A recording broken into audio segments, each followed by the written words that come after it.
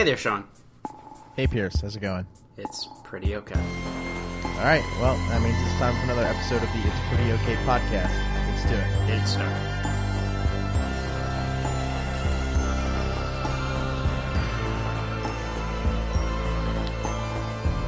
So this week, I think it was probably a couple weeks now, actually. Sean, you found a couple, I guess, articles that made you quite angry in the well, maybe not angry, but it related to the culinary world that piqued your interest, and you made a point to share with Max and I. Yeah, I would say they didn't make me angry. I would say they actually they made me happy because I agreed with them. So Drew Magary wrote a piece for Deadspin about 10 days ago called "Down with Chef Worship." Yeah. Which relates to something he wrote all the way back in 2014 called "Down with Runway Food." Be careful with the way you say "all the way back in 2014." I know, forever and ever ago. Yeah. Back when I was in college, or you guys, well, I wasn't, but you two might have been out by then. Actually, we were about 2 weeks from walking the lawn. Nice. So the impetus for the chef worship piece, which was my way into this, was that this guy Rene Redzepi opened a pop-up restaurant in Mexico. Mm-hmm. Rene Redzepi is sort of widely agreed to be the best, most interesting chef in the world. And so this is how Magary opens up. He says, "Last month, celebrated Danish chef Rene Redzepi opened a pop-up restaurant in Tulum, Mexico. This restaurant will only be open for 7 weeks. Dinner costs $600 and lasts well past midnight. You will not eat at this restaurant. You will not even come close to ever being able to eat at this restaurant. Yet critics went anyway, and shockaroo, they really enjoyed themselves. Redzepi's fellow chefs also made the pilgrimage because the high-end food industry now is just apparently a roving club of people waxing poetic over their ability to shamelessly indulge one another."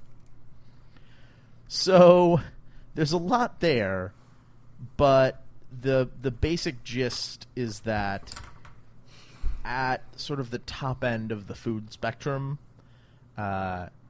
it's become a sort of a different world where chefs are basically just kind of cooking for themselves and each other. And, you know, it's something that we've talked about a little bit amongst ourselves and had some differing opinions on. So I'll maybe kick it off by saying I agree with this take pretty wholeheartedly. I think that, you know, it strikes me that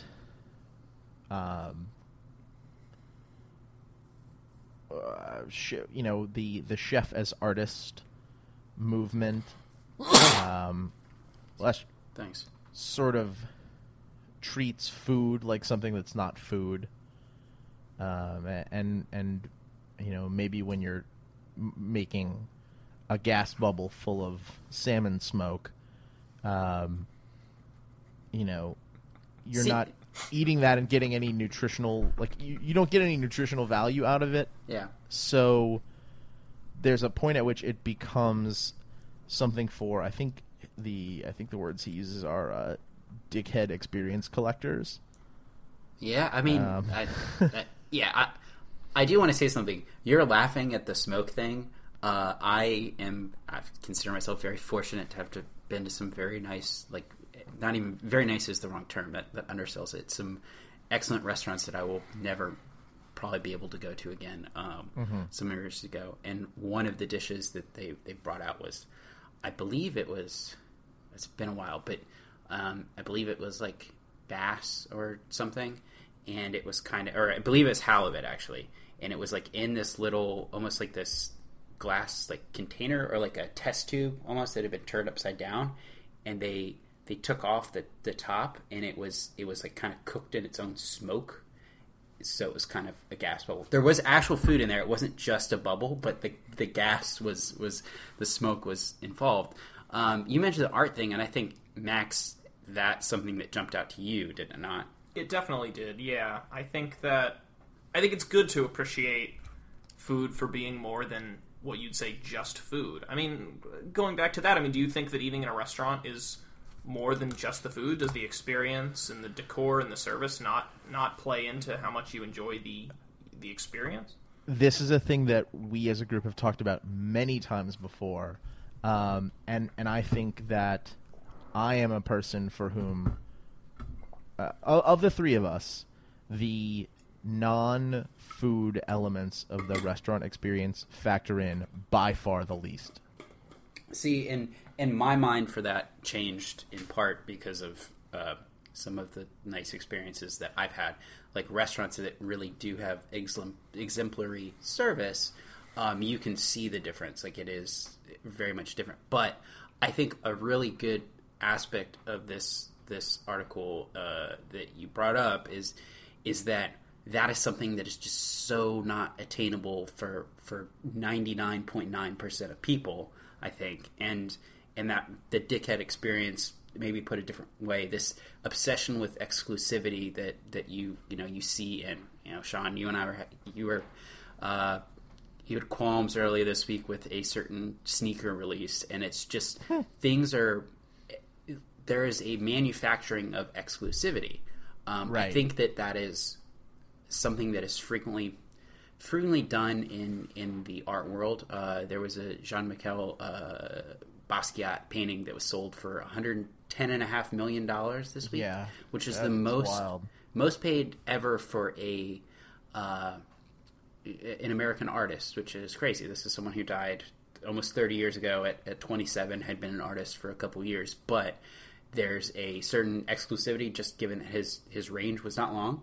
Or I guess his career was not long, and there are enough people that are interested in that, and it's exclusive enough that you create, like, oh, I have a Basquiat, or I have been to not just a Jose Andres restaurant, but the Jose Andres restaurant that's a restaurant within a restaurant, which is, I believe he in the runway food piece, he puts that out there too. So in some ways, it frustrates. It can frustrate you in the sense of jealousy because these are things not available to you, but that's kind of the way art and exclusivity seem to always work. So I'm grudgingly respectful of that. So that, I think that's a fair point, and maybe, maybe some of my feeling on this is that I haven't been exposed to that level of food art, but at the same time, like, I've also been fortunate to experience some pretty amazing restaurants. Sure. Many of which I would not have otherwise been able to visit without access being granted by someone else. And some of those places have been restaurants that really do the sort of ancillary elements well. But I feel like for me, what I always recognize, like what I always remember is not, I don't, when it comes down to it, for me, it's just like it's all about the food. And I think the point that Drew is making in the chef worship piece is that we live in a time where food, sort of more broadly, is going the opposite way in terms of exclusivity. Really great and interesting food is becoming vastly more accessible to people than it was, 20 years ago when our parents were kids. The ubiquity of sushi and other Asian food that's not, cheap Americanized Chinese food. Yeah. There weren't a lot of you didn't have Korean barbecue places in 1981, and I think that because of that, it's maybe easy for it to be frustrating that I hate to call something a space, that this part of the culture as a whole is zigging in one direction, and this small subset at the very top echelon seems to be zagging in the other direction. Yeah, I mean, one thing I think about when you say that, this stuff is more and more available now. One of the hottest restaurants in DC that I was able to go to, I don't know, like a year and a half ago now, is Bad Saint, which is a teeny tiny, like as big as my apartment, Filipino place. And the thing about that is it's not particularly expensive, and some of the dishes are really incredible to look at, but a lot of them are just like family style stuff. It's not necessarily artistically presented, but I think the nice thing about that zig versus the zag of the artful food is that it's not so much artistic as it is, this is a way to not only have great food, but to explore a culture. And, a lot of places have the same basic ingredients.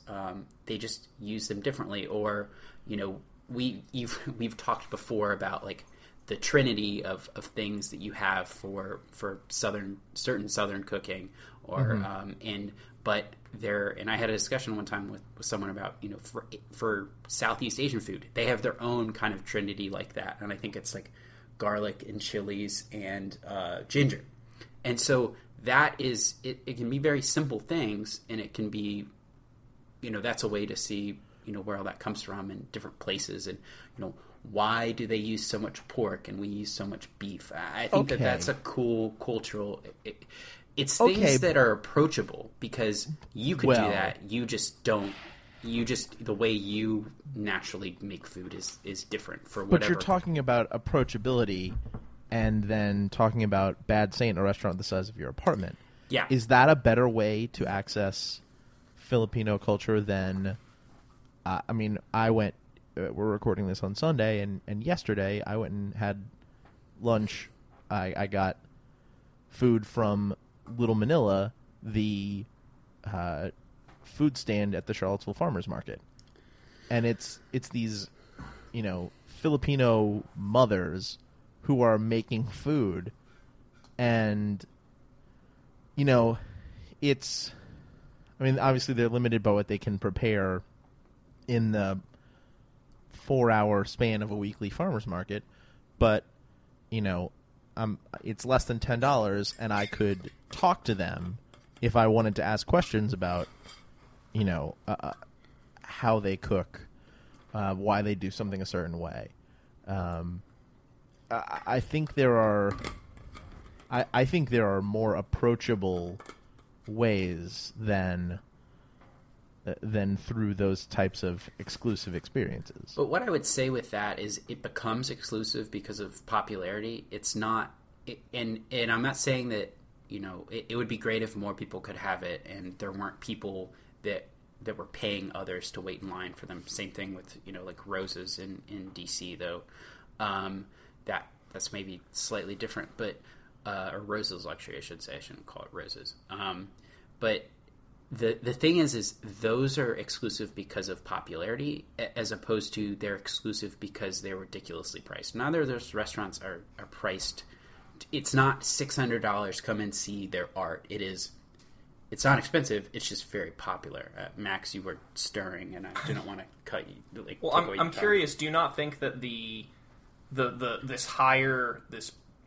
this high end food kind of drives the rest of it, though? Like, were people not eating really fancy sushi 15 years ago, and that's now why we can get it on the corner of every block. I feel like that kind of steering the ship in a positive way. I think I think of things that I follow a lot. I'm on Food 52. I think Bon Appetit is not just like a magazine with recipes, and maybe it once used to be, but it's a cultural, it's a capture.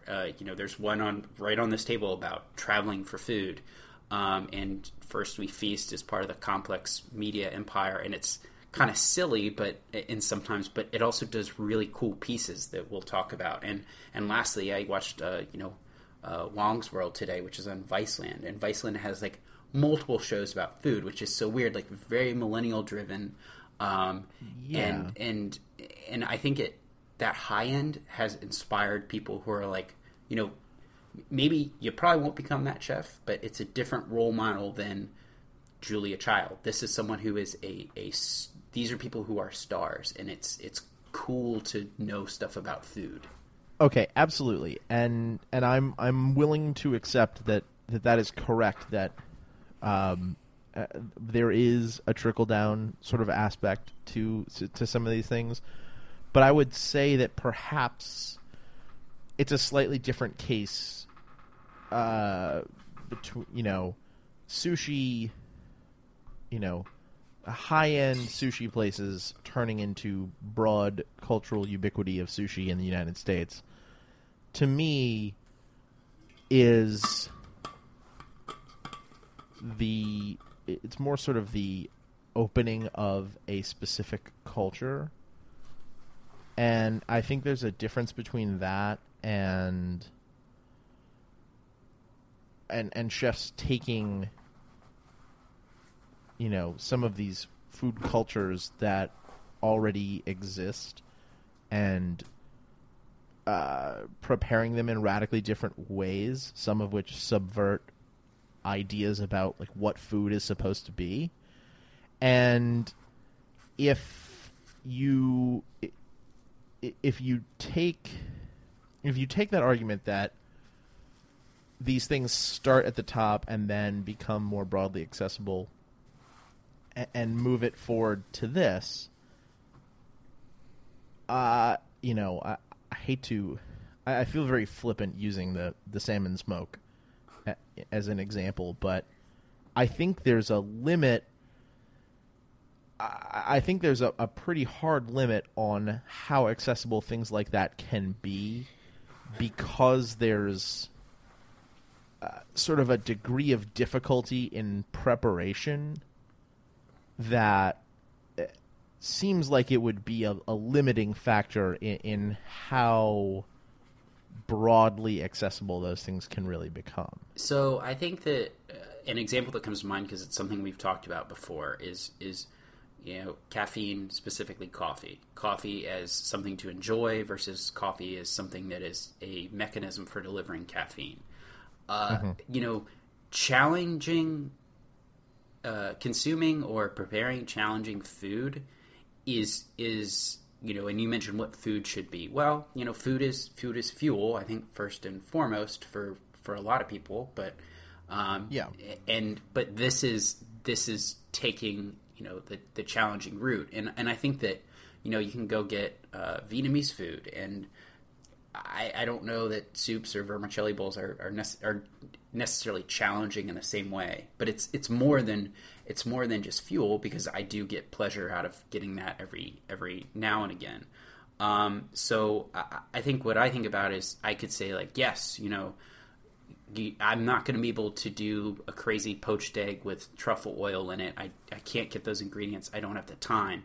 But in the same breath, I have to also realize that I choose to make my coffee via slower method, and that's something that has trickled down from a more artistic kind of place. The other thing that I think of, and it's something I see and will consider from time to time, is the current, I don't know if it's a fad or will probably stick around, but the people buying sous vide circulators. Those, I didn't know what that was until like 2 years ago, but it has trickled down from very, very high-end kitchens and high-end chefs, and there was a purpose for that, for them doing it, and I was reading a bunch about it this week. The average person doesn't need it, but it presents a new way to make something. Your chicken can be completely different than it's ever been before. And so I would say, some of these things won't trickle down because they're not accessible, but that's a prime example of something that now is somewhat affordable for people who are looking to that. Yeah, if there's a market for 7-Eleven salmon smoke, they'll figure out a way. Yeah. It's, the market drives it.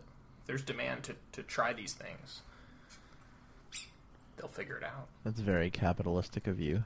Yeah. Somebody's got to do it. Well, or we all can together. Yeah. Alternatively. The one thing that we haven't got to yet, and I mentioned, kind of the fame of certain chefs and people who talk about chefs, and the fact that there was the New Yorker profile about the food critic for the New York Times, whose name I forget, but it's a really great profile. It used to be, I think that, even not that long ago with someone like Emerald, it's like you wanted to get their cookbooks and try to make that food. And a lot of that food you could make. I have the Nordic cookbook over there, which in many ways is history, and I don't know very much about, living the Nordic lifestyle or the cuisine. And I've only made a couple things from it because I just don't have access to a lot of those ingredients. But for the most part, it's things, and he makes a point of this in those cookbooks, it's things that the people who live there make. The stuff Jose Andres is putting in Minibar, or the stuff, is it Thomas Keller at French Laundry are doing, those are things I'm never going to be able to make because I am not an artist.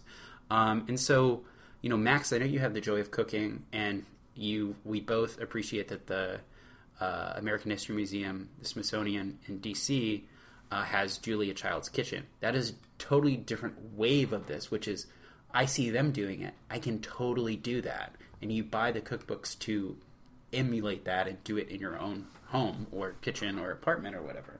And I think that was celebrity in its own way, but it's this movement is very different. Well, I think that's why I like...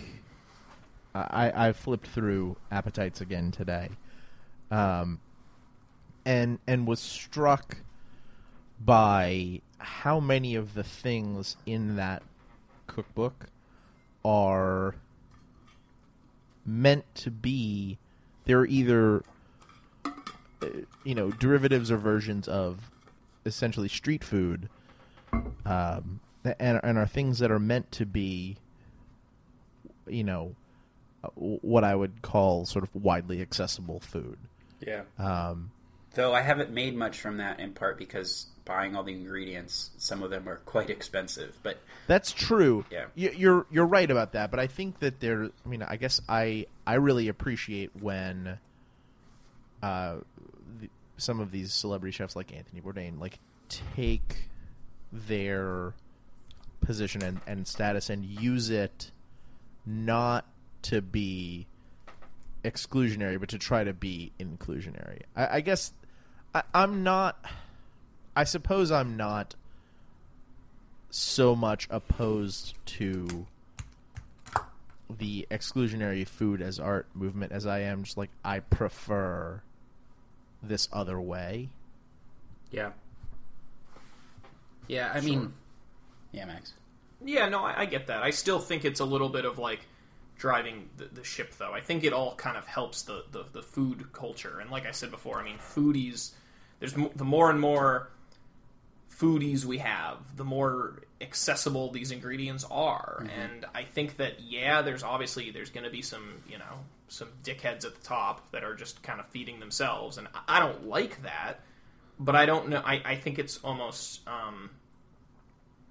it's almost inevitable, and it probably helps to drive food culture, which I'm a big fan of that. Well, right. The thing I think about is I feel like, not that long ago, avocados, or more well known as guacamole fruit, was kind of a regional vegetable. It's right. It's a vegetable, right? No, I think it's a fruit. It's a fruit.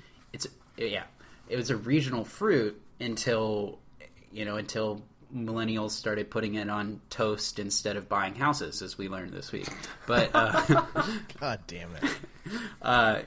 No, but in that, in the consumer culture is such that people do care about what they eat in a way that I don't know that they really have before.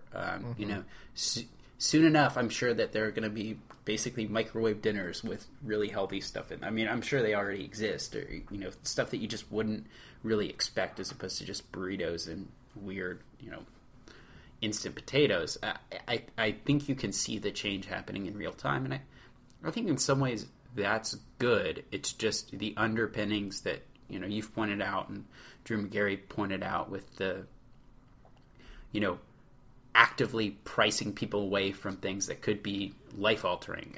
It's right. There's not really a museum you can go to for this. Yeah, and there is also a problem with that where things like avocados or acai all of a sudden get taken up by wealthy hipsters in first world metropolitan areas, and all of a sudden the farmers who have lived and have eaten, quinoa, take for instance, for generations, can no longer afford to eat quinoa.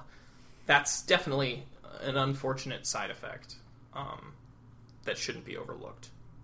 Yeah. But now we can eat quinoa with acai and I don't know. I feel like quinoa's not really popping off of late. I feel like it's kind of died a little bit. It's a superfood, isn't it?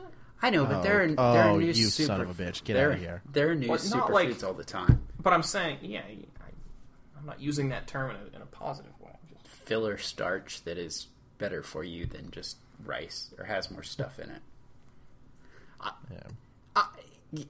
It's hard for me to say that. I'm not going to say that this is bad. I mean, being celebrated for how expensive things are. I mean, there was a check on that in DC. There was do you remember what that place was called? It was in Shaw. It might have been. It wasn't called Shaw Bistro, but it was something like that. But this guy opened this restaurant, and it was like $600 per dinner. It was probably the most expensive restaurant in the city, and it closed pretty quickly because people just weren't on board with manufactured exclusivity. It's only up to a point. And I want to celebrate people for taking risks and doing things that are artistic. But I don't know. I also like a place that is accessible. And I think one of the best meals I've had in the last year was I had Malaysian food in Seattle, which was just so different and wild. And the place itself wasn't particularly nice, but it was really appealing because that's a place I don't know anything about. I don't know what their food is like, but this is a really good way to get a literal and figurative taste of that. Yeah, that's neat. I mean, I think that, I guess I tend to, like, when I think about my favorite places to eat, I tend to gravitate towards less fancy places because I think that I don't know. I get too wrapped up in the pretension that is present in a lot of haute cuisine. I feel like it's not worth it for me to criticize pretension. So fair. It's a fair point, and I guess I agree generally that it's probably good to celebrate people for taking risks in their fields. I also just want to celebrate people for making really good food. Yeah. And if we can't, if only 37 people can experience that great food and I'm not one of them, how can I appropriately celebrate that? Yeah, I mean, a thing I think about, and I think I'll maybe leave it at this, is you can go to an open mic night and someone will play guitar really well, but I'm also, and that's very accessible, but I'm also like not gonna, the late Prince, I'm not gonna criticize him for charging astronomical fees to go to his shows because like there's a market and I am someone who thinks that's worth it, and if someone disagrees with me, like, okay, I sure, can see where you're coming from, but there again, as Max pointed out, there's a market for that, and hopefully we can get access maybe there will be seedy forms of food that we can take. Sure. It is unfortunate, I guess, when you have a room full of just food critics eating food, and just who are they critiquing it for if we can't eat it? That's definitely unfortunate. Yeah, but in general, I think we're pro food here. So Yeah. I love that you can go and get Vietnamese food and these other things that I know from speaking to older folks were not around. Yeah, not that long ago, and that's just seriously. awesome. If you have not had Vietnamese food, don't pause this podcast because you can keep listening to it while you drive to go get Vietnamese food. But go get some Vietnamese food. It's fucking great. Yeah, even I've probably had bad Vietnamese food, but sure, it's still really fun because it's different. Yeah. And the fact that you can get bad Vietnamese food here, I think, is a hugely sign positive. that because absolutely. when it started, it was probably just maybe this one fancy Vietnamese place, maybe, or maybe it wasn't. I'm not sure. It was. Maybe I would think the way that stuff evolves is it's serving the communities that want it, that immigrate, probably. Yeah. And so that's where I tend to differ. I think we're pro food immigration. Yeah, I like that method where things bubble up from naturally the bottom, spreading, as opposed to trickling down from the minds of a few great men. For sure. That's another link I'll make sure is to the search for General Tso's, which is a Netflix documentary. It kind of answers that question because it's really a history of Chinese food in America. Awesome. So I'll have to check that out when I'm done watching Get Me Roger Stone. Oh man, it's fascinating. It's a fascinating thing to watch. Yeah. He's abhorrent, but that's neither here nor there right now. So if you've got takes on chef worship, runway food, or the like, please come and find us on Facebook or Twitter at Pretty Okay Pod, and tell us what you think. Happy to talk restaurants. And in the meantime, it is time once again for Pierce to apologize. What are you sorry for this week? Okay, so this week there were actually some hard hitting pieces on the internet about the thing I'm apologizing for this week. Ooh. So I guess it was over 2 years ago now. There was in my former employer's office, there was a coworker who suggested some of us sign up for this newsletter that they were recommending to us. And I'm like, yeah, sure. And they're like, it provides, kind of a digest of the news early every morning, and I get points or something for promoting people, getting people to sign up. I'm like, oh, that's fine. Like, it's no big deal at all. I may or may not know what you're talking about. Yeah. So and so I get it every morning, and admittedly, I usually look at it because even though I try to stay connected to the news, there might be something I missed. I don't know. Wait, still now or at the time? So here's the thing. I am not apologizing for signing up for the Skim, is what it's called. Nor should you. I'm apologizing because it actively frustrates me, and especially, last summer through November, it actively frustrates me for two reasons. One, it's not very deep, but that's on purpose.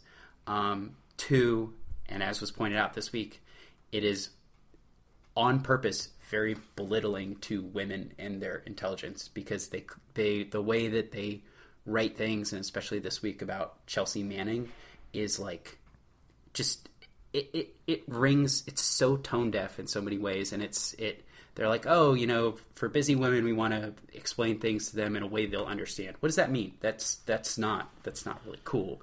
And so I realize I am guilty because I continue to subscribe. So I should probably unsubscribe to something that makes me actively frustrated. And so I'm sorry for not acting on my frustrations earlier. But now it's almost like I figure I should stay and see if they change. Classic. This is classic you. But I am yourself. I am supporting their belittling ways, which they think is really cute. I will say this. I've grappled with this a lot over the last week or so, because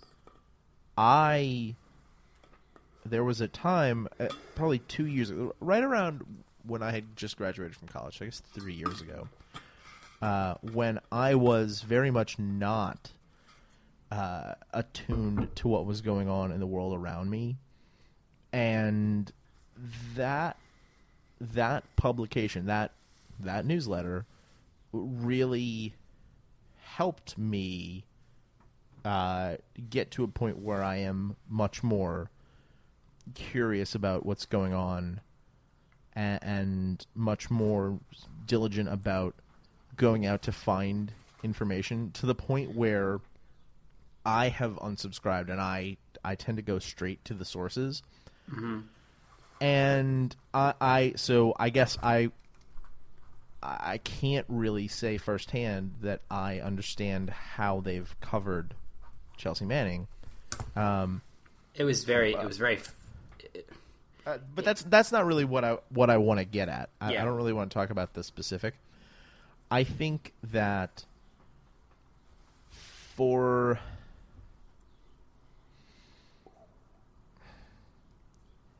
it's hard for me to say that they're really doing a disservice, because I think that it has been a really beneficial thing. I know I work with a lot of people who love the Skim and who read it every day, and some of those people are more inquisitive and go deeper, and some of them don't. And I don't think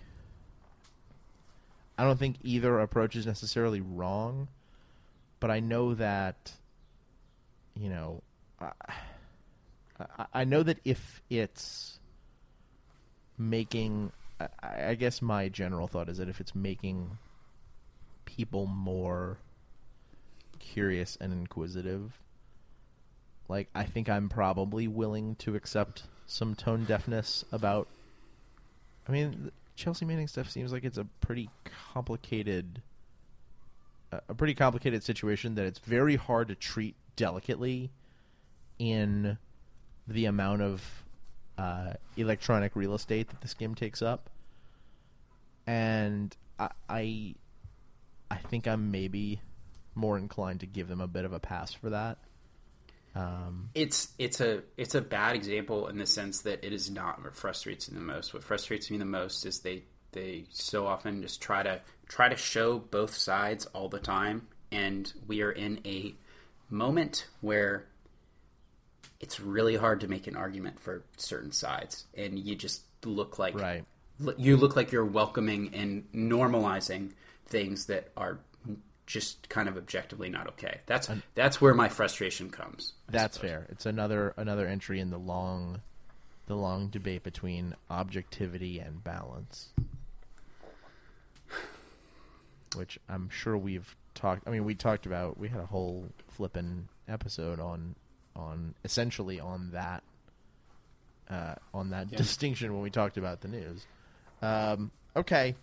Can you balance us out here so that we can get away from my frustrations? Maybe something a little livelier and happy. Yeah, I think we can do that. But I'm glad you talked about this, because it's something that had been weighing on me a little bit too. And frankly, I didn't know that you were you still read it, and so I'm glad we got to chew up a few seconds of airtime talking about it. I'm a big proponent of perspectives, even ones that I don't necessarily agree with, and curiosity is very important to balance out those perspectives. Agreed. Okay, so we'll close the show with a big idea from pop culture, and for me, it's been this weekend I've been doing a lot of kind of getting started packing to move in a couple weeks, and so I've been on the hunt for kind of background entertainment while I do that.